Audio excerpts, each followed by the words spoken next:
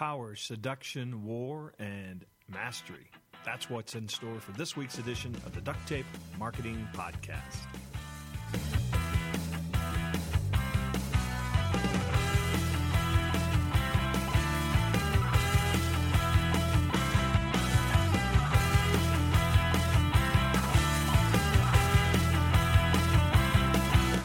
Hello and welcome to another edition of the Duct Tape Marketing Podcast. This is your host, John Jantz, and my guest today is Robert Greene. He is the author of the New York Times bestsellers, The 48 Laws of Power, 33 Strategies of War, The Art of Seduction, and we're going to talk today actually about a book he's got coming out, his next book called Mastery. It's his fifth book, and he goes into the biographies of great historical figures for clues about gaining control over our own lives and destinies. So, Robert, thanks for joining me. Thanks for having me. So, some of my listeners, I do want to talk mostly about mastery, but some of my listeners may not be familiar with your history and going back to the 48 Laws of Power in particular. I did a little research on that. It looks like it sold about 1.5 million copies, been translated in several dozen languages. Here's a quote from Fast Company, called it a mega cult classic. Another quote from the New York Times noted that 48 Laws of Power turned Greene into a cult hero with the hip-hop set, Hollywood elite, and prison inmates alike. So I guess it would be safe to say that book changed a lot of lives, maybe including yours. Well, yeah, it certainly changed mine. I was sort of a struggling writer in Hollywood at that point, and I'm no longer there anymore. It's opened up a whole new world to me. And yeah, I mean, there are a lot of different people. I believe the book has helped in many different ways. Basically, I think it's something we all understand. You come out of college, if you do go to college, and no one has sort of given you a guidebook or a map to how things operate in the real world. Yeah. In fact, maybe they've intentionally led you astray, in fact. Yeah, probably, more than likely. And you're not really prepared for what confronts you. You're not prepared, for the 48 Laws of Power, you're not prepared for the political games that are played, the maneuvering that people go through, the egos that are involved. And you're kind of blindsided by it all, and you get emotional and you make mistakes, and these mistakes cost you valuable time, and they set you off in weird directions that you never intended to go, and it can ruin your life. So the book was meant to give you some control and some clarity about how people operate in the real world, and I don't mean to overemphasize the negative part, because there are a lot of great people out there who cooperate, but there are some who aren't, and they can be dangerous, and you need to sort of have your eyes open to some of these laws of power. Now, as I recall, 1998, is that right, about when it came out? Yes. Is that right? Okay. And as I recall, it was a bit polarizing too, wasn't it? Well, I expected it to be a little bit more, actually. There were some people who were upset at the way I wrote the book, which is pretty honest about how these laws operate. So, for instance, there's one called "Get others to do the work, but always take the credit." And I'm not personally advocating that you go out and do that. I'm saying this is what happens in the real world, particularly when you're starting out in a job. People take your work and they put their name on it, and you have to be prepared and ready and know how to deal with it. Some people feel that that shouldn't be common knowledge, that I shouldn't be writing and telling people about this. I don't know why. And it was polarizing, but I think a lot of people understood that this is really what goes on in the world, and you have to be kind of an adult about it. Well, and I think a lot of books that sort of reveal the truth kind of stuff. I think the misperception a lot of times is that you're trying to teach people to do this, when I think that, obviously there probably are some people that could pick up a book like that and say, oh, now I know how to manipulate. But I think probably the greater lesson is that, the reality of this is going to happen if you're a 25-year-old starting your first job in a big corporation. Learn how to deflect these things. Exactly. I had a law in there about how to create a cult-like following, and I'm trying to show you that a lot of people in politics and business use the same kind of strategies and tactics that are involved in creating a cult. And it could be dangerous. I'm obviously not advocating you go out and start your own cult. There's a level of irony in there, or crush your enemies totally. I'm not telling you to go out and crush your enemies, but this is something that certainly is an operating principle for companies like Microsoft when they were dealing with Netscape, or Google as they're operating now. So you need to be realistic about what's really going on out there. And one last question on 48 Laws. Has anything changed the last 14 years that's made it either less or more relevant? Well, of course, we're going through tremendous changes right now. And the changes are what I'm addressing a little bit in my new book. But, in some ways, we're living in a world that's increasingly competitive and globalized. I maintain that more and more people around the world are playing for power. And it's much more decentralized, and there's just many more areas of competition out there. And so when things become pressurized and competitive, the political gamesmanship only increases. And so there is a disconnect, I think, between the books that are written about management and leadership and all of that, and with what people's real experiences dealing with all of this in the world. So in some ways, I feel like what I was talking about in the 48 Laws of Power has only become more heated and more relevant than ever, and will be in the years to come.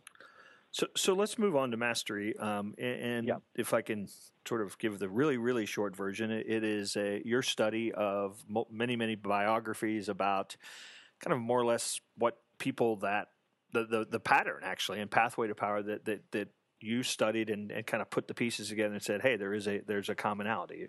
Was that obviously you're going to expand on that for us, but is that an accurate brief description? Well, yes, it is. The thing is, I also I went through the biographies of the greatest masters in all fields, science, business, etc. And I also interviewed 9 contemporary figures whom I consider masters, people like the great architect Santiago Calatrava, or the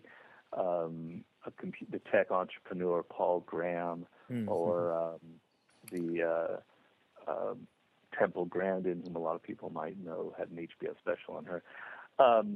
And basically, I just think that these people who've mastered their field have a higher form, have a higher form of intelligence that gives them incredible power. And basically, what happens, this power that you have when you've mastered your field is a function of 10 to 20 years of incredible levels of experience, practice, of experimentation.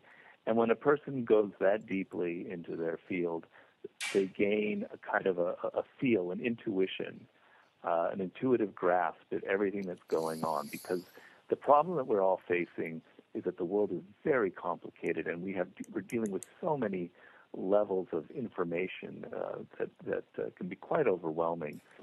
And when you reach a point where you've mastered your field, you don't have that sensation of being overwhelmed by all the information, by all the things that are going on. You have mastered the field. You have a much wider vision of everything that's going on. And you have this energy that I consider is the most important thing that you can possess in this world, which is creative energy. You, with all of your knowledge, you're able to make associations and connections between ideas that other people don't see. And so in this world that we're living in, where we have incredible access to information, and there are no longer political and social barriers that used to keep people from mastering a field, it was only something, white men could basically aim at. All these things have gone away. We have so many more possibilities. This should be a time when we see more and more masters, when it's possible for you to aim at. And I'm giving you, kind of, as I did in the 48 Laws of Power, the roadmap to mastery and how it can really really up your game to something incredible. Are there some very common, misperceptions about how somebody gets there that in effect you're debunking? Yeah, the most common idea is that a lot of these people, we could take someone in our contemporary world like Steve Jobs, is that someone like that is just born with some sort of gift. Their brain is wired differently. They have a natural talent, and gosh, I don't have that, and there's just something special about them. And in going through hundreds of these biographies and stories of these people, it's not the case at all. They're human beings who went through a very elaborate process, an apprenticeship. In the case of Steve Jobs, the first years that he had at Apple and then with his company Next, where they're more than human, where they make mistakes, where they're learning along the way. And then after so much experience, they then have incredible amounts of power that look so awe-inspiring to us, but are actually the product of years of learning. So the good news is that it has nothing to do with the intelligence that you were born with or your education. It has to do with your motivation, the love that you have for your field, your desire and your levels of persistence to go through a process of 10 more years of intense study and practice. That's what leads to mastery. And so it's actually quite a hopeful message. I don't know that you kept a spreadsheet or anything of this nature. How many actually struggled with the traditional nature of school? Well, it's a great question. It's pretty much, I would say, 70 to 80% of the people that I profile in the book, historical and contemporary, either did not do well at school, did not like school, or never even went, or never even really had much formal education. And the reason is these are generally people who are very self-motivated, and they don't have the patience for a very rigid, regimented environment. Albert Einstein would be the classic example. A person that Paul Graham that I mentioned, who has that company Y Combinator, which is valued at now about $5 billion. He was a computer engineer at Harvard and got his PhD. So he obviously, did well there, but he hated it.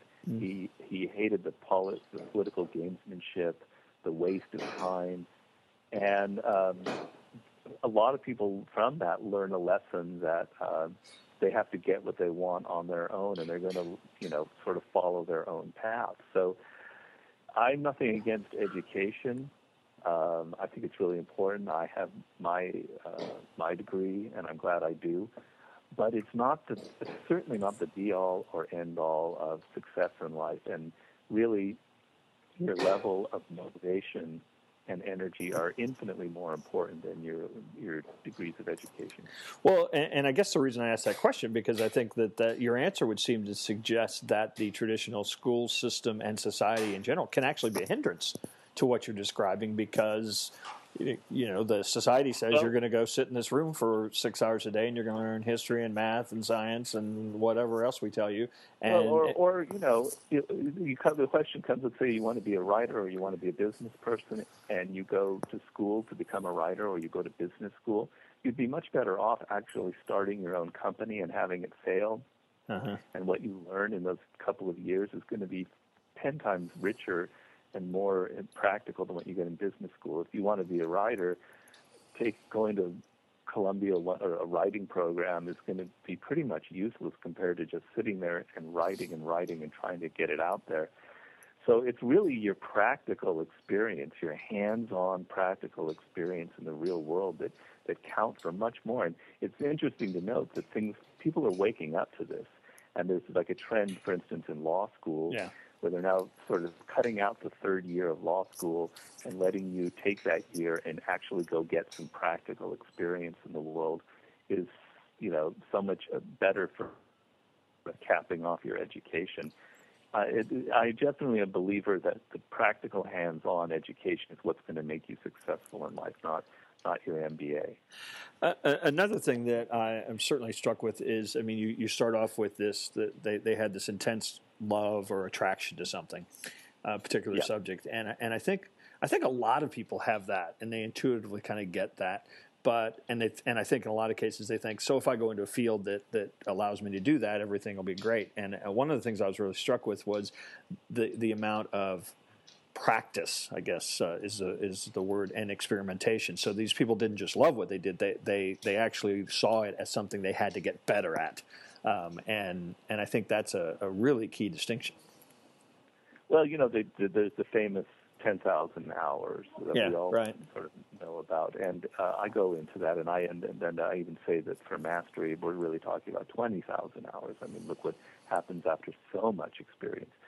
But in order to amass that many hours of training, and that can be Einstein in physics, or it can be Thomas Edison dealing with electricity and inventing things, you actually do have to have a fair amount of love of the subject. So if you're going to law school because your parents told you that your real love is making things or something else, you can have those hours, but you're not paying deep attention. You're not really focusing. You're not really practicing the way you should be practicing. And you'll kind of fake your way through your 20s because you can do that when you're young, you have all that energy. But eventually it catches up with you. So it is a mix of things, and exactly as you point out, you do actually need to really be connected to the field that you choose, or at least as connected as possible. But you also have to be disciplined and patient. And if you do love what you're learning, it's easier to be patient and to go through the drudgery of practice and learning skills than if it's something that just has no personal connection to you at all. Another pretty prominent theme was, in many cases, how early or how young many of these folks were. Even by the time they were starting to be considered masters, they were still pretty young. So if I'm 20, 30, 40, I happen to be 50, is it just over for me? Or can I wake up and read a book like this and say, you know what, I have this passion I haven't been following, and now I'm going to pursue it? I would put the cutoff age at about 70, I think. Okay. So there's still hope, still time for me. Okay. There's still time. Essentially, there's several ways to look at this. It is better when you discover more or less what you want when you're younger, because just truthfully, when you're younger, you're able to focus more deeply. You don't have all the distractions generally of a family, etc. Yeah, right. And your mind is more open and fluid. And so a lot of the great masters, like an Einstein or a Mozart, they started quite young, and that's sort of a lot of their brilliance.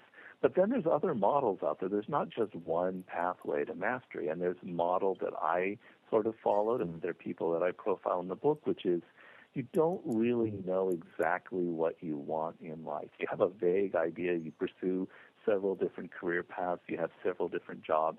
And then suddenly it becomes a little clearer and more clear. To me, it wasn't until I was in my 36, 37 years old. And now with all of that experience that you have, and you've learned 3 or 4 or 5 skills, you're now able to bring all those skills together with all of that experience and really do something unique and interesting, a new business or whatever it is. And so I have plenty of examples of people who find their way in their 30s and 40s and even in their 50s. And I talk about Benjamin Franklin, who was one of the quintessential masters. And this man had the mind of a 20-year-old when he was in his 70s and 80s, mostly because he kept his level of excitement and curiosity. He had the mind still of a child. So a lot of it is your ability to keep a sort of a youthful attitude and be open to new ideas. But, as I said, maybe 70 years old would be the time when maybe it's a little too late to start hoping for mastery. So you read a couple books, and so I'm going to ask you the hardest question probably of the day. Okay. In addition to Mastery, if somebody said, what are maybe three other biographies or other works, period, that would also go along with and be kind of nice companion reading for this book? Well, I mean, it's a little hard to say because I'm not being disingenuous here, but there were very few books out there that were kind of that were similar to what I was trying to promulgate in this one. You can compare it a little bit to Malcolm Gladwell and his book Outliers, and even his book Blink. So you could go there. I think the Steve Jobs biography is an excellent example of mastery and action in a very contemporary setting.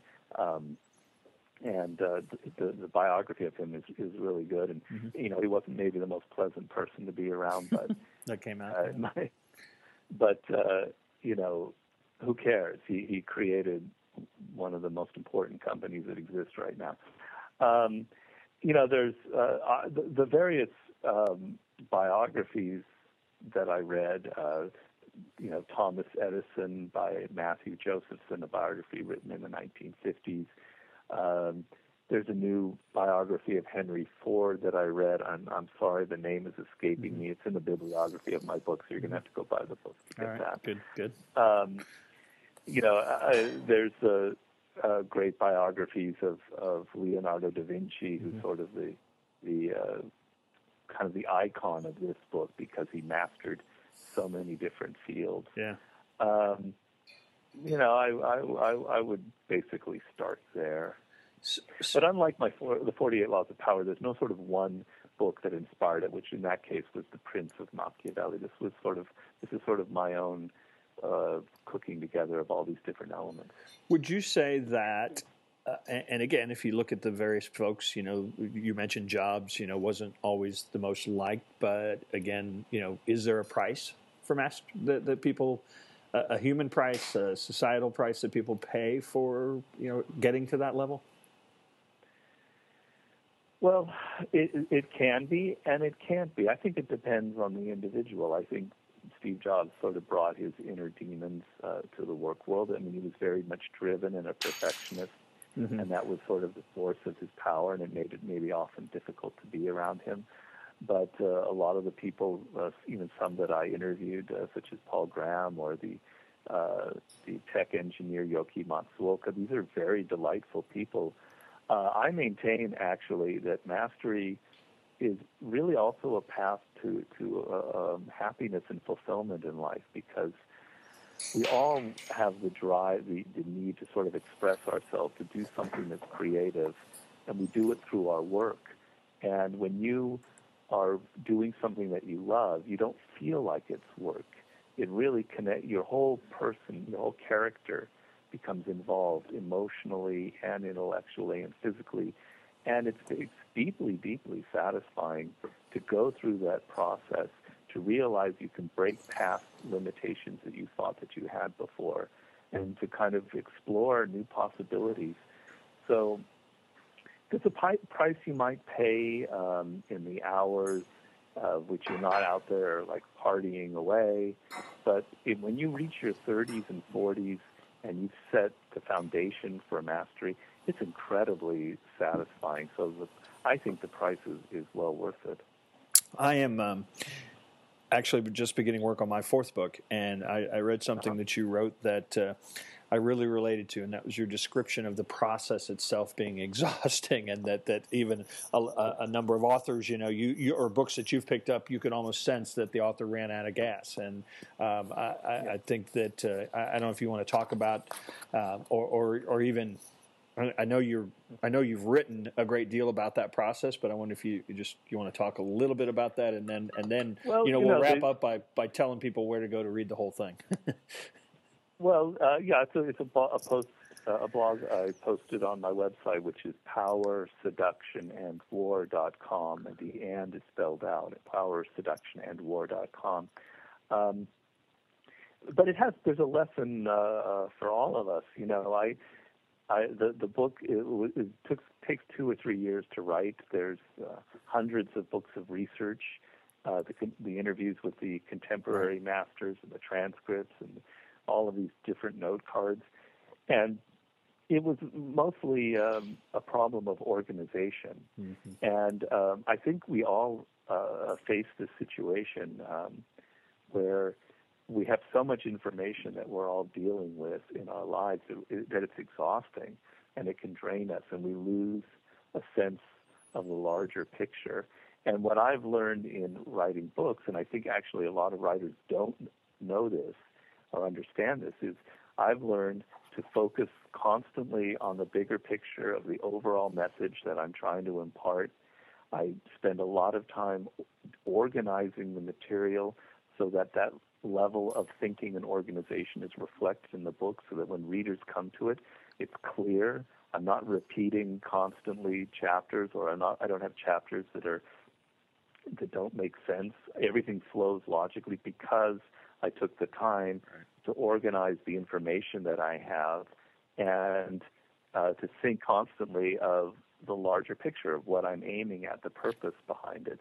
And if you let yourself become overwhelmed by your information, it can exhaust you, and the work really reflects your lack of organization, and it becomes, I maintain, making your work as organized for the public or the reader as possible is actually the best thing you can do for people. It's like a service you're providing them, and I'm a deep believer in it. And if it was an exhausting process to write, but there's a perverse part of me that enjoys that. It's kind of like running a marathon, and when you reach the end, you feel kind of proud.